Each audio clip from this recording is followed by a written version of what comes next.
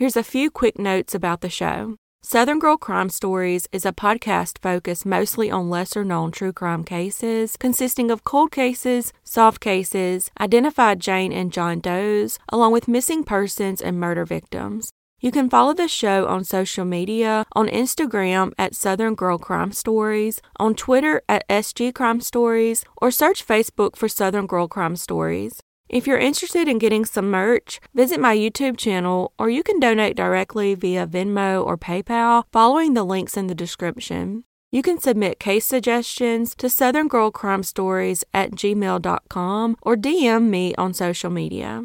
Please be sure to check out my YouTube channel for these stories along with photos of victims, suspects, locations of murders, and more.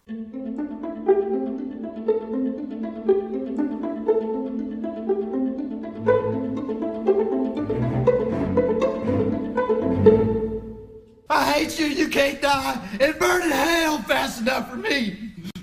I don't know why you can't tell me why. Why'd you have to burn my Bible? Linda Patterson Slayton was born March 8, 1950. At the age of 31, she was living in an apartment in Lakeland, Florida, with her two sons, 12-year-old Tim and 15-year-old Jeff, and was described as a wonderful and caring mother of her two boys. On September 4, 1981, Linda's sister, Judy Butler, stopped by her apartment to have a cup of coffee, but instead discovered something horrifying. As Judy was walking by Linda's apartment, she noticed the screen on the window was off. When she looked inside, she saw Linda's lifeless body. Tragically, Linda's 12-year-old son, Tim, also saw the crime scene, changing his life forever. Linda had been sexually assaulted and strangled to death while her son slept. For the next 39 years, this case would go unsolved, and her killer would live free. However, that all changed in 2019 when the DNA taken from her rape kit was also used to begin the process of genetic genealogy. The genetic genealogist was able to discover a suspect and provide the name to detectives. Investigators then surveilled the man and retrieved his DNA from his trash to officially verify the match. Also, fingerprints from the suspect's unrelated arrest in 1984 matched the fingerprints taken from Linda's window ledge. In December 2019, her killer was identified as Joseph Clinton Mills, Tim's youth football coach. He had been questioned at the time of the murder because he had picked him up and drove him to practice and returned him home. He said he had only met Linda once when she had walked outside to thank him for bringing her son home, and so he never became a suspect. Later that same night, after dropping Tim off, he returned to the apartment and murdered her. He even continued to drive Tim places after the murder. After his arrest, he denied ever returning to her apartment or killing her. He spent 2 years denying his involvement until he eventually changed his plea to guilty. But he had the audacity to say that she had actually invited him to come back to her place for a good time. He said that he had arrived in the early morning hours and entered the apartment through her window. Once inside, he said that she wanted to take part in erotic asphyxiation and had placed the wire hanger around her own neck. He said that during the act, he had rendered her unconscious, but had regained consciousness before he left and said he only later learned of her death. Her sons were able to confront their mother's killer in court and asked him how he could have no soul or remorse for what he had done. They also told of the effect it had on him and his brother and said they spent their entire life always looking over their shoulders and would always keep a knife under the pillow, scared the killer would come back for them. Her sister and the granddaughter she never got to meet also spoke their piece. The coward never spoke to the family and instead only told the judge that he was a good person before being sentenced to life in prison.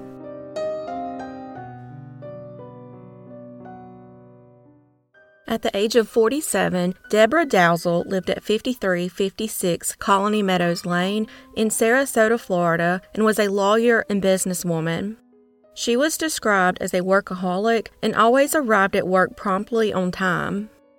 On March 29, 1999, Deborah's coworkers became concerned when she was a no-show, as that was very unusual for her. Her sister, Peggy Thistle, had spoken to her the night before when Deborah turned down a dinner offer to work on her taxes. At that point, a former coworker, Joel Seimer, drove to her home and was surprised to see her car still in the garage, a sliced window screen, and things out of place in her room as he peeked inside. When authorities arrived, they discovered Deborah's abused body in an overflowing bathtub. She had been sexually assaulted, battered, and strangled. The coworkers that arrived to her home that day later provided hair samples, fingerprints, and DNA to compare to evidence found at the crime scene. During the initial examination, semen was collected and preserved, along with male DNA found on the shirt that was found wrapped around her neck, but the case would go cold. In 2015, after researching advances in DNA, the sheriff's office reached out to Per Bond, who created a snapshot photo using the suspect's DNA, which showed predictions of the suspect's ancestry, eye, hair, and skin color, along with several other predicted traits that the suspect may have had at 25 years old. Detectives used this information to identify potential suspects and ultimately identified 39-year-old Luke Fleming, who was 20 years old at the time and living at 5185 Magnolia Pond Drive, which was just walking distance to Deborah's home. Investigators surveilled Fleming and eventually obtained his DNA, which was analyzed and compared against the suspect's DNA profile, and it was a match. On September 16, 2018, Fleming was arrested and charged with murder and sexual battery with great bodily harm. He testified that he met Deborah at a bar in Sarasota and had consensual sex in his car before parting ways. He was later found guilty at trial after walking free for over 2 decades and given 2 life sentences.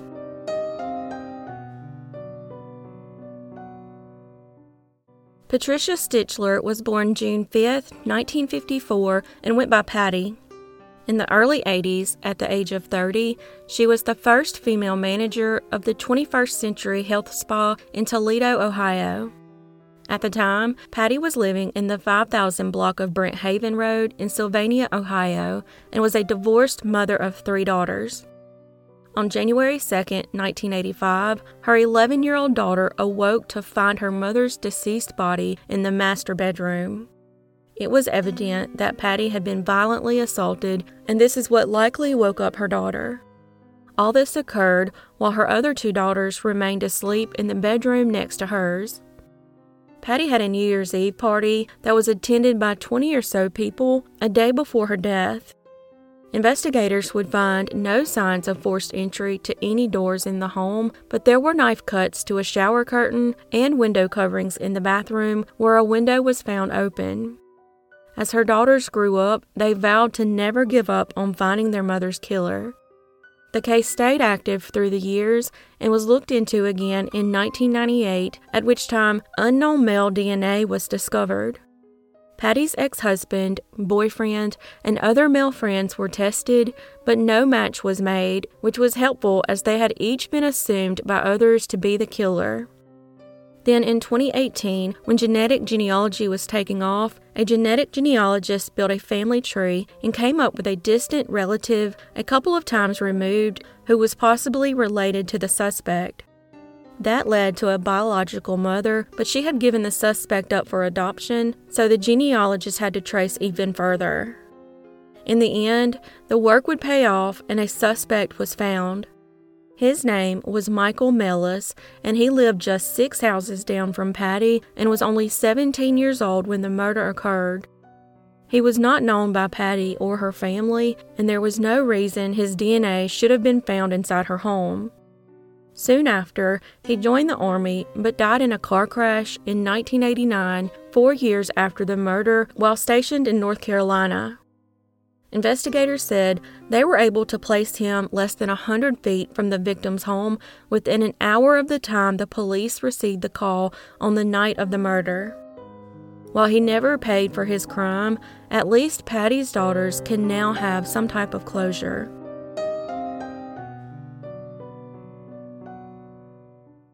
Ann Sang Tai Pham was born in 1976, the youngest of 10 children born to refugees who fled Vietnam in 1975 on a 60-foot boat filled with 200 people. The family ultimately settled in Seaside, California, embracing their new freedom, not knowing that in the U.S., a gruesome attack and loss would occur. Ann was the first of the Pham children to be born in the United States. At the age of 5, she was in kindergarten at Highland Elementary School and was described as shy, sweet, and thoughtful.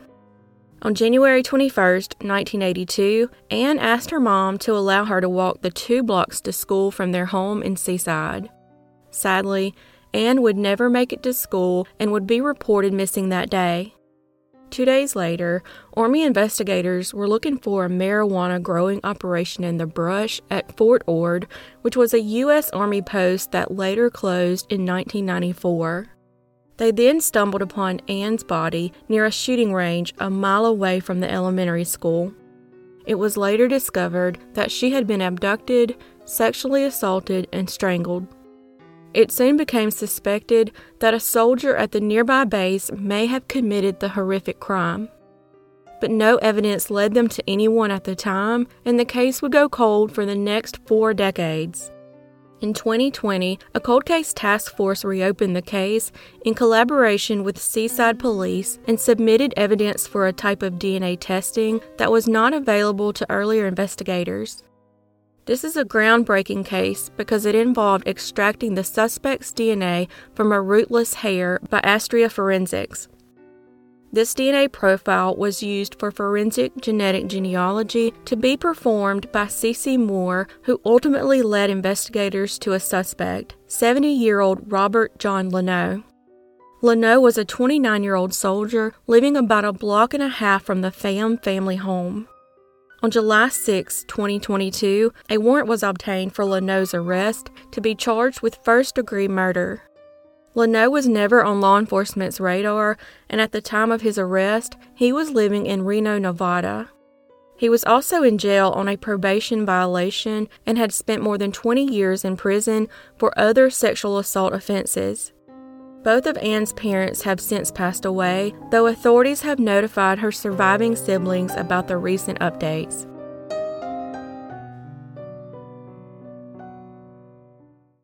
On January 9, 2006, a man wearing a mask broke into the off-campus residence of a 21-year-old Miami University student on North Campus Avenue in Oxford, Ohio. He robbed her at gunpoint, restrained and sexually assaulted her, and even revealed his face at one point. After the suspect left, the woman's roommate called 911. The victim was later able to provide a sketch artist details of her attacker. Just 2 months later, a similar attack occurred about 50 miles away in Fayette County, Indiana. DNA recovered at both crime scenes were a match, but didn't match anyone in CODIS. During the second attack, the suspect again wore a mask, but never spoke a word because they would later find out the victim actually knew him and might have recognized his voice. The case then went cold until years later when a forensic genealogy company was able to work their magic. Authorities had reached out to Parabon Nanolabs, who took on the case and was able to identify the suspect's biological father. But this man was unaware that he even had a son, so the case hit a roadblock. Turns out, the biological mother had become pregnant during an affair, but believed that her husband was the biological father of the suspect. Eventually, the identity of the suspect was revealed to be Lloyd Wendell Ells.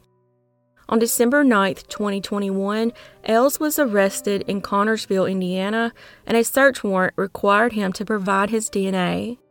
He had his attorney ask for his bond to be reduced because he has cancer and other serious health conditions and had fallen multiple times in jail causing injury.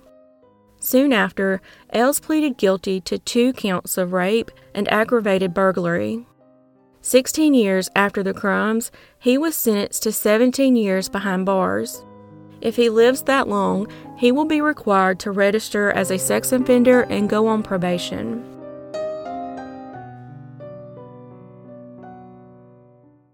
In 2018, tree cutters discovered a human skull in a wooded area alongside Champion Hill Road in Bolton, Mississippi. Upon further investigation, authorities were able to locate more skeletal remains that were partially burned, but they were never able to find a complete set. Also, while a cause of death could not be determined, it was revealed that the remains belonged to an African American woman who was likely under the age of 30. Not much else could be learned due to only having a partial set of remains. In 2021, the Mississippi State Medical Examiner's Office worked with Othram to develop a comprehensive genealogical profile from the burned skeletal remains. The condition of the remains required additional steps to make the DNA suitable for advanced testing. Finally, a profile sufficient enough to begin genetic genealogy research was created. The cost associated with this case was funded by Mississippi native and philanthropist Carla Davis, who also led the genealogical research into possible family members of the Jane Doe. Eventually, a family member was located, and rapid familial testing confirmed the identity of the Jane Doe on May 26, 2022. The remains belonged to 19-year-old Juanita Diane Roxy Coleman, who had been missing since April 1, 2016. She was reportedly last seen in the 1500 block of Diane Drive in Jackson, Mississippi. Her family had heard rumors that she had been shot to death, but an investigation into her murder is still ongoing.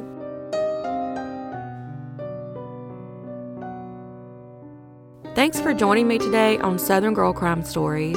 Please be sure to check out my YouTube channel for these stories, along with photos of victims, suspects, location of murders, and more. As always, your support is very much appreciated, and I look forward to seeing y'all next time.